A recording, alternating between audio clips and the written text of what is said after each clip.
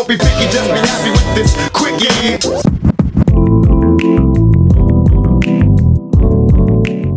Good morning, everybody. This is Trevor Beggs. You're listening to The Quickie. Happy Friday, and here we are celebrating a fourth straight Canucks win. This doesn't look like the 2016-17 season when they ripped off to 4 straight wins. Didn't look that great in the process. Right now, things aren't looking too bad in Vancouver. They persevered last night against the defending Stanley Cup champs. It definitely wasn't an easy win. And yeah, you know, they do have 2 shootout wins early in the season. That's not the sign of a dominant team by any means, but that win against St. Louis was a case of persevering on the road. And guess what? Demko beat Jordan Binnington in the goaltending battle. Stopped 34 of 37 shots last night. Stopped all 6 shots of the shootout. And you know what I gotta say? I miss goaltending controversies in Vancouver. I miss them. They were great. Because you know what? The Canucks have been bad for 4 years now. And guess what? There's been no goaltending controversies. Nothing. The last goaltending controversy in the city on a smaller scale was Ryan Miller and Eddie Lack. That whole situation. And before that, of course, we had Roberto Luongo and Corey Schneider. Goaltending controversies aren't a bad thing. It means you have 2 good goalies. And I know it's early in the season, but I wouldn't be surprised if another one starts brewing in Vancouver this year. Thatcher Demko right now, a .938 save percentage through 2 games. Jacob Markstrom, he's up above .920 as well. Both these guys look ready to play, and they look ready to compete with each other early in the season here for the Vancouver Canucks.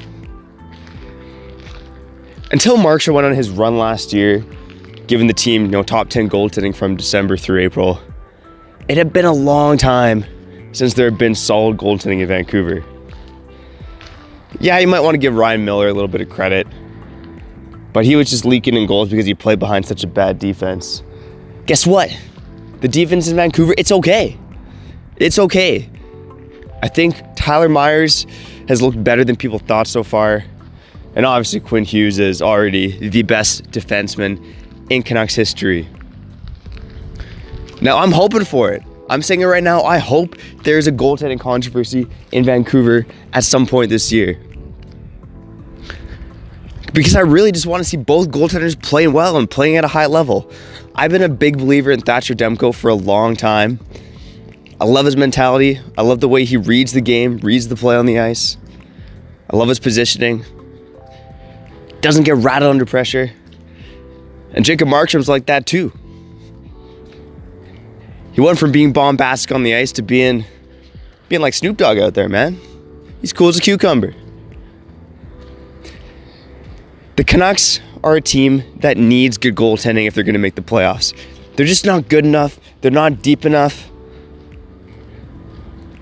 to be at that Stanley Cup contender status.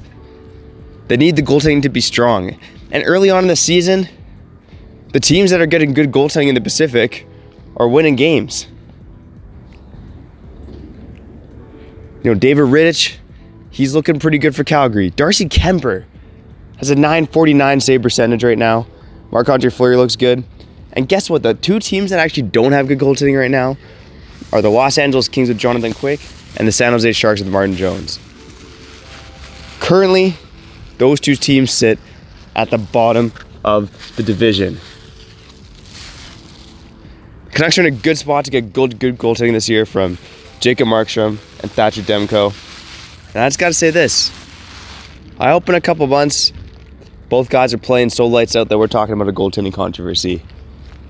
And I got a strong feeling we will. Markstrom's look good. Demko's on the rise. And good goaltending is back to Vancouver. So happy Friday, Vancouver. Enjoy your weekend. Shout out to our fans outside of Vancouver. And if you don't know much about Thatcher Demko, you sure will soon.